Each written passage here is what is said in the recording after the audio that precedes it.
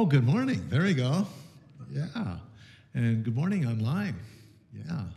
So this is the fourth time this year that I've had the privilege and the responsibility to bring the message. And every one of those times, I've brought the message on the world Christian movement. So just a little review. The first time, we looked at the world Christian movement from a biblical perspective. And we saw that God intends for all the world's peoples to admire and emulate his character. Anybody remember that? Okay, all right. Now, the second time, we looked at the world's Christian movement from the historical perspective, and we were then impressed with the inexorable advance. The world Christian movement, God is going to reign, and nothing is going to be able to stop that. I think we were just singing about that, okay? The third time, we looked at the world Christian movement from the cultural perspective, and we saw that it is for our own good, that God has us interacting with people from every ethnic group and every language, no matter how difficult that interaction may seem. Today, we will look at the world Christian movement from a strategic perspective, and it is here that we get to interact with, collaborate with God, our Heavenly Father, Jesus, our big brother, in the family business. I like to call it the family business, but that's the world Christian movement, our family business. Now, if you recall, or if you were there, you will know that each time, at the end, there was an application, a real practical application of prayer, something that I called Prayer Watch, which I have a copy of it right here. And so there's a copy of this in the lobby. In fact, there's two of them. And there is one,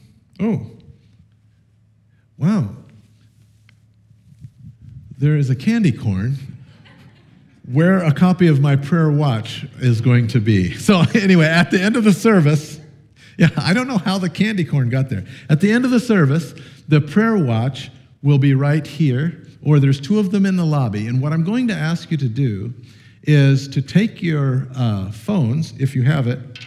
Oops, I'll just kick the candy corn off there so it doesn't distract me anymore. I'll ask you to take your phones and take a picture of the prayer watch and keep it on your phone. And what it says, each time we have that, it says to set a timer on your phone to pray once a week. Make one of the following requests at that time. And then there are 4 prayer requests after that. Those 4 prayer requests will be the remaining points of the message, each request. And so we'll talk about them. I'll expand those ideas so that you know what you'll be praying for in a better way. And how long will we be praying?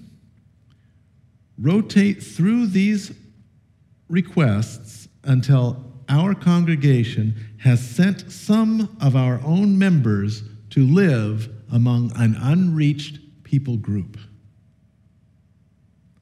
As long as it takes.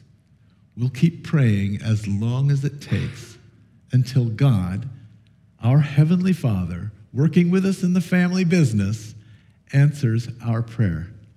And we already know that he likes to do that sort of thing. So that's what the practical application we've had every time. Now, I want to stress that all I'm asking, now when you probably are reading these 4 prayer requests and your eyes are getting wider, but I want to stress that all I'm asking right now is for you to pray, to ask God. God will do something.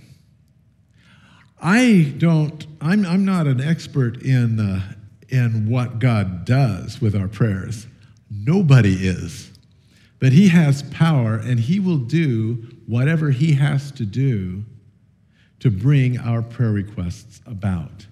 And then all of those things that seem kind of impossible or maybe even kind of big, it will be evident. We will then know the next steps because he will have done something along those lines. Now, I picked the strategy of prayer because we don't really think that we can do a work of God in the world without his power. We already know what happens when we do things strictly on our own power, trying to do God's work. It doesn't work. Prayer is the foundation of every kind of thing, of every collaboration we have in God's work. It's his power.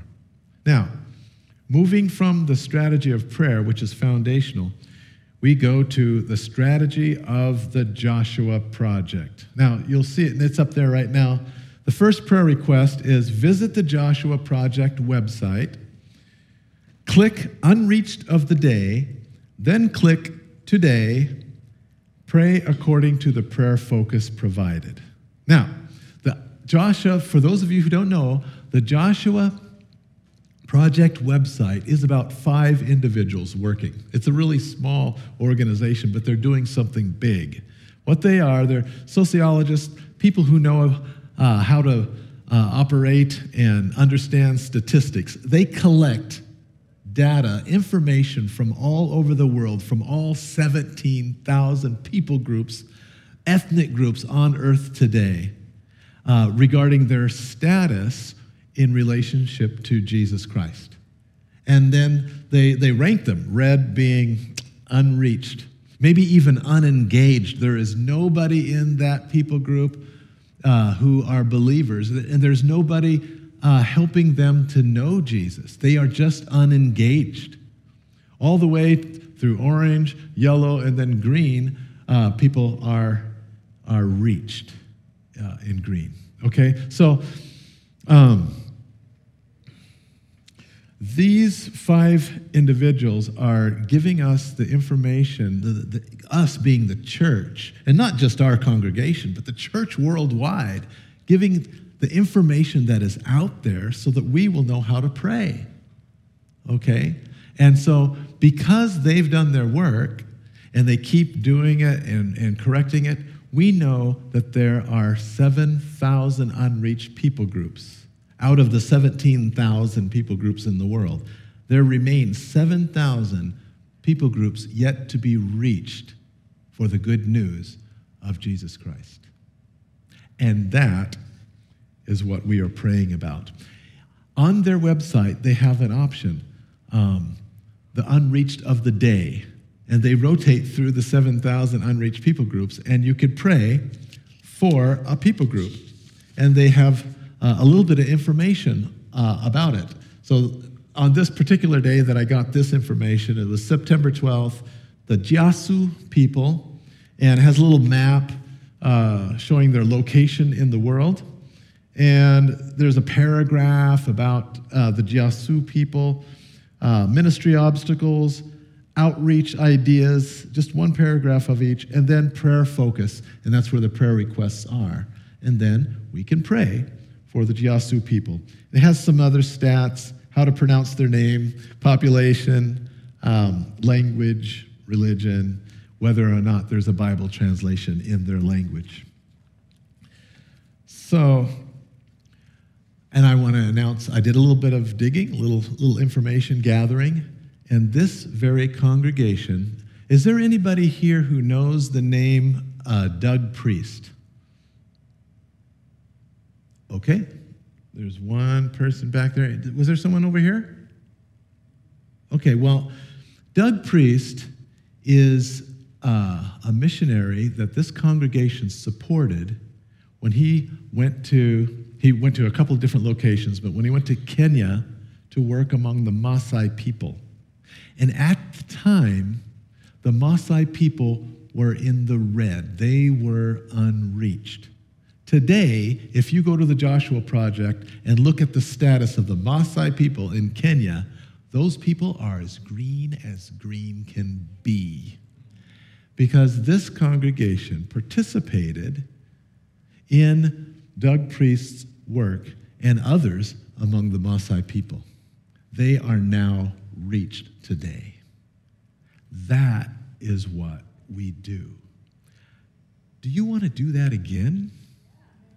Yeah. Yeah, we do. The Lord wants us to do that again. That is what we do. We transform people in the name of Jesus with his power and his prayer wherever we are in the world, including Monmouth, Oregon, or Independence. Jesus doesn't want to leave anyone out wherever they are on the globe in whatever language they speak. So let's do that again. Moving from the strategy of the Joshua Project, now we're going to the strategic going.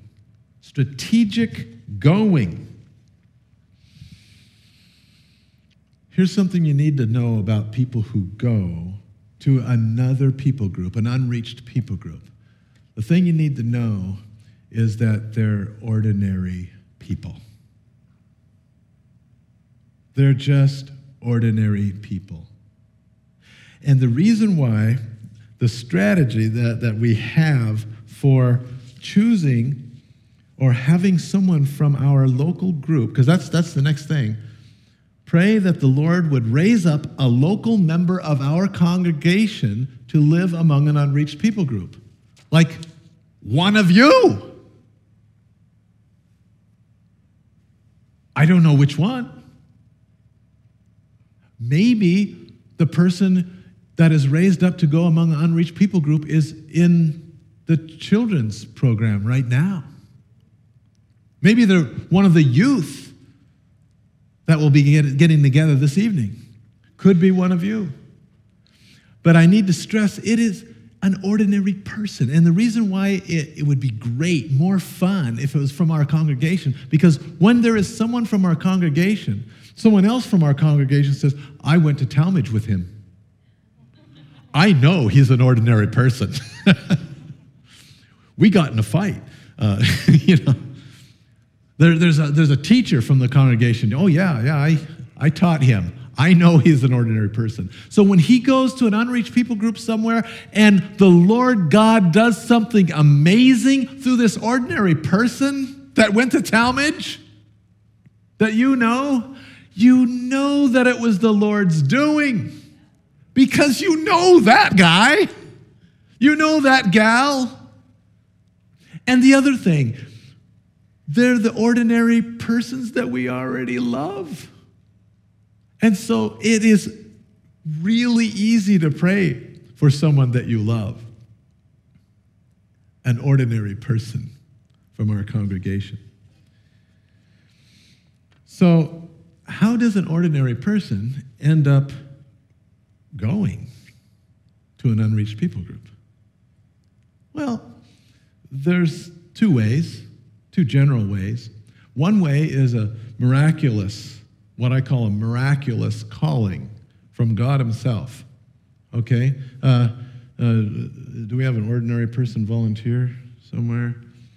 I'll pick on Tyler here. Okay, Tyler, you are in your living room, right? Okay, everybody picture Tyler in his living room. All right, Tyler's watching television, okay? And then all of a sudden, the television catches on fire. So there are flames coming out of your television. And then really quickly you look and the wall behind your television is burning. And then the wall on the side, your couch is on fire, Tyler. Your couch. And then the carpet. You can hear the flames now going up. And strangely, you're not hot. Your chair is on fire, right? You can hear the flames. The smoke is billowing in the room. All right, and yet you can breathe. You should be asphyxiating, but you're not. You can breathe. And then what happens? You hear a voice in the smoke. And the voice says, Tyler, I want you to go among the Jiasu. Now, I got to ask you, if that happened, nothing's burning up, but this is weird, and you heard this voice, what would you do? Probably run. Yeah, probably run. I'll tell you what, it's unsolicited advice, just a suggestion. Do whatever he says. Do whatever he says. You might want to run in the direction of the Jiasu. Yeah. So that's one way, but here's another way. Here's another way people end up going. Some people who love Jesus just consider the situation. Maybe they were praying through the Joshua Project website, praying for unreached people, and then, so some people just say, you know what? I'm going to volunteer. I'm just going to go. Is that okay? People actually do that? Well, yeah. And it's not exactly a sin. God is not going to say, what? Carissa is going to another nation and she's going to baptize people in my name and teach them to obey everything I have commanded her? Where did she get a crazy idea like that? Oh, wait a minute. Jesus isn't going to say that. It's probably okay. You know what? If the Lord doesn't really want you to, go, a person to go, I'm pretty sure that the Lord will then arrange for you to stay. The Lord will call you to stay. And when you stay in Monmouth, Independence, you are going to do a wonderful kingdom thing that he wants. So, some people volunteer. Some people volunteer. But here's the elephant in the room, all right? There's no way I can hide this. It's hard to go from a human point of view. You leave your family, your extended family, mom and dad. Maybe you have some children, and then you're taking their grandchildren. You leave your family and you go. And then there's this other language. And the places left, so there's this other language, and the places left where Jesus hasn't been named, they're usually places that are not vacation places in the world, right?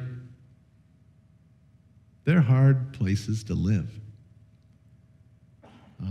I have lived 17 years among an unreached people group, and I tell you, everyone in my family, including me, have had trauma, all right? So I will be the last person to trivialize going and what happens. I understand that it's hard. And yet, I ask people, all of you, to consider volunteering to go. And I would advise you to think about it in a little different way. Not merely to look at the difficulty, but to look at something else. And in order to explain that, I have to tell you my story of the octopus. I grew up in Sheridan, Oregon. Yeah, I see. You know where Sheridan, Oregon is. I grew up there. Every year, fantastic carnivals would come to Sheridan, Oregon during the summer, and we had carnival rides. Anybody familiar with fantastic carnivals? Yeah. I don't know if they come in Polk County, but so we did that. And fantastic carnivals, one of the rides was called the octopus. Okay, and so I can describe it a little bit. There was 8 arms, of course, and then the arms would go up and down, the different arms at different times. But then the ride would go around, around, up and down. Now, at the end of every arm, there was a seat that you were strapped into, and that seat was spinning around and around. Okay, so you got the idea. So the arms are going up and down. The seat on the end is spinning round and round, and I'm going to stop doing this. And in my 9th grade year of high school, I didn't ride the octopus. I didn't ride the egg beater. I didn't want to do that. And especially I was afraid of heights. I didn't even do the Ferris wheel, all right? I did none of that because I was afraid of heights. Now, what I did, I contented myself with they had those dishes where you threw the dimes at the dishes and tried to win stuff. And so I was trying to I usually want an ashtray, a glass ashtray. I don't even smoke. But there I am throwing dimes and winning an ashtray. Yay! I don't know why I thought that was fun. But anyway, that's what I was doing. And Anita comes up to me. Anita was the girl with whom I had fallen deeply in like as a 9th grader. Oh, Anita. She made me late every lunchtime because after band practice, I just wanted to hang around and watch her clean out her flute. Anita. Well, so there I was. I was throwing dimes, and then Anita comes up to me and says words that I'll never forget. She says, "Joe, let's ride the octopus." And you already know what I said. I turned around, I looked at her and said, "Sure." And we did. And it was great. And today I ride all kinds of wild rides. But here is the analogy. I want to ask you to think about going with Jesus, his power, to an unreached people group. But I want you to think about it as if, Jesus is kind of like Anita. Jesus is someone we love with all of our heart and our mind and our soul. Jesus is worth it.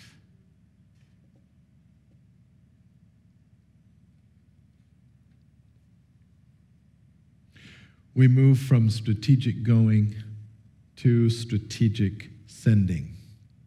So what does it say up here for the sending part? Ask our Heavenly Father to send creatively to you and other members of our congregation that we may change our lifestyle. So send creativity to you and other members of our congregation that we may change our lifestyles in such a way that would allow us to give more money for reaching an unreached people group. That creativity to alter our lifestyles. The reason why I talk about this is because sending is kind of easy. When we think about the difference between going and sending, we say, "Oh, yeah, I want to send." I'll write my $5 check every month, and then I won't have to think about it. Well, that's not the kind of sending I'm encouraging you to do. I'm asking you to do the sending as a worship to your Lord. And that the expression of that worship would mean an alteration of your lifestyle so that you can figure out how, with your family, what can I do creatively to get more time or more money in the service of the world Christian movement, cross-cultural Christian movement, to an unreached people group as a sender.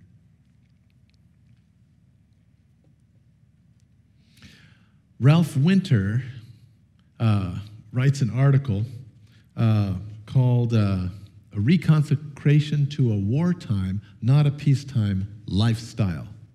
So we're talking about lifestyle here. And he has a suggestion that's even more specific than the one that I gave. So I gave one suggestion, alter your lifestyle. He says, stay home and deliberately and decisively adopt a missionary support level as their standard of living and their basis of lifestyle, regardless of their income. And so what he does, he illustrates it by the Queen Mary. The Queen Mary is this big, used to be a luxury liner in England. It's now on the coast of California somewhere. And it's a museum today. And when it was a luxury liner, it had, a lot of forks, a lot of spoons, a lot of knives, golden plates, nice place centers in their dining hall with chandelier, all that stuff. But during World War II, they transformed the Queen Mary, and it was no longer a luxury liner. They made it a military ship. When it was a luxury liner, they had about 2,000 people that the capacity was 2,000 people that could be on the ship. But when it was a wartime warship, the capacity was 11,000 people.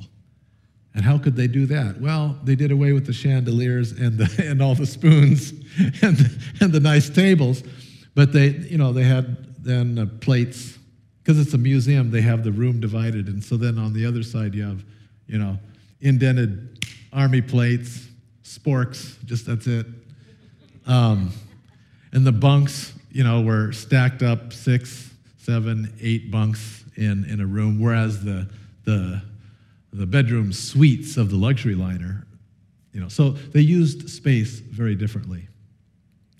That's what Ralph Winter is suggesting for us in our lifestyles, to figure out how to use all of the resources God has provided us differently so that it can, as much as the creativity He's given us, it can reach unreached people groups to His glory. It's just a different way to live. And so I've done the homework. A mission organization in this area, probably, if there were a missionary in this area, they would allocate somewhere between $50,000 and $75,000 a year for living. And so you can figure that out. And so whatever your income is, what he's suggesting, Ralph Winter, is you just live off of that income decisively, creatively, and then give the rest. Moving from strategic sending, now we're going to talk about strategic training. This person from our congregation who either volunteered or was, picked by the Lord because of the flaming television, this person who comes forth, or these people who comes forth, like I said, they're ordinary people. And the cool thing is they've had training. They've had basic training from right here. Everything our congregation does is what I'm going to call basic training. So Kaylee Harrison. Kaylee, where are you at? Are you in this service, Kaylee? Nope, she's working. Kaylee and her crew are loving and caring for our children in Jesus' name. Probably someone's getting a goldfish cracker right now in Jesus' name. The love and the care that goes into that helps create the kind of people who might want to love an unreached people group like Jesus does. It's the only way. Don Bitzer and volunteers that are working with her, with the youth. It could be that this person comes from among our youth group, right? And those people that are listening to a teenager, an adolescent, in Jesus' name, encouraging them to love and live for Jesus. we just may have the kind of person who might want to go because of the work that those volunteers are doing. Joe Pressler and the men that work with him in our men's group could come from among the men. Lisa Evans and the women's group in our church. Everybody here in our congregation is getting basic training in the world Christian movement. Everyone here is learning to love God with all our hearts, minds, and souls, and love our neighbors. And we are the kind of people whose neighbors speak a language we don't even know. And we want to reach them. There is no other institution in the world that is trying to get people to be like that and to do that. So basic training starts right here. But if someone does come forth and wants to go, they will need even more training. They will need some advanced training in Bible, because who knows? They may have to translate a Bible in one of those languages. So they'll need more advanced training in Bible. They'll need advanced training in cross-cultural communication, because they haven't had an opportunity to do that before. And so the fourth prayer request is pray that our congregation would begin a fund to provide higher Christian education and training for those he raises up. That's the kind of things we are praying for, and that is the strategy. A strategy. Now, let me ask, every time I've delivered a message on the World Christian Movement, I've had this prayer watch as a application.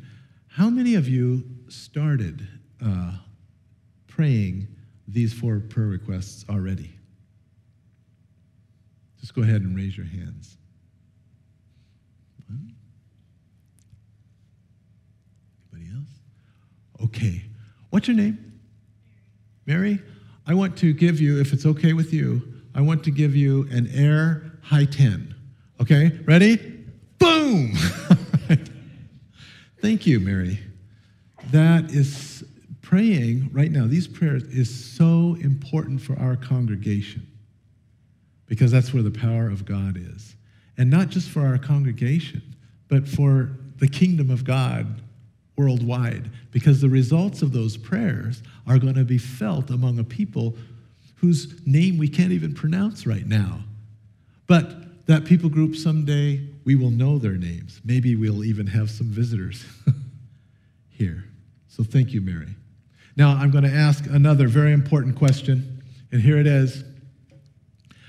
How many of you are going to, after this service, take your phone and walk right up here on the stage and take a picture of this prayer watch and these prayer requests so that it's on your phone, and set a time during the week that you'll pray for one of those requests until we actually send one of our own members to an unreached people group.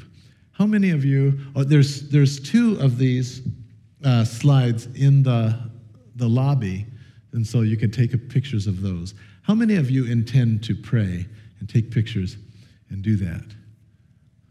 I see you. Yeah? Yes? Yes? Okay, just a second. I want to give each one of you an air 10 because you're about ready to do it. Ready? Okay, keep your hands up. There we go. Air 10. Yeah. Yes. Yeah. Oh, that's 5. We'll just do another 5 to make it 10. There we go. Okay. Yes, and yes. Thank you. Again, it's so important for our congregation and the kingdom of God in general. May God bless you in the endeavor that you're about to, upon which you are going to embark. Thank you for your time and for your attention. Go in the peace of Jesus.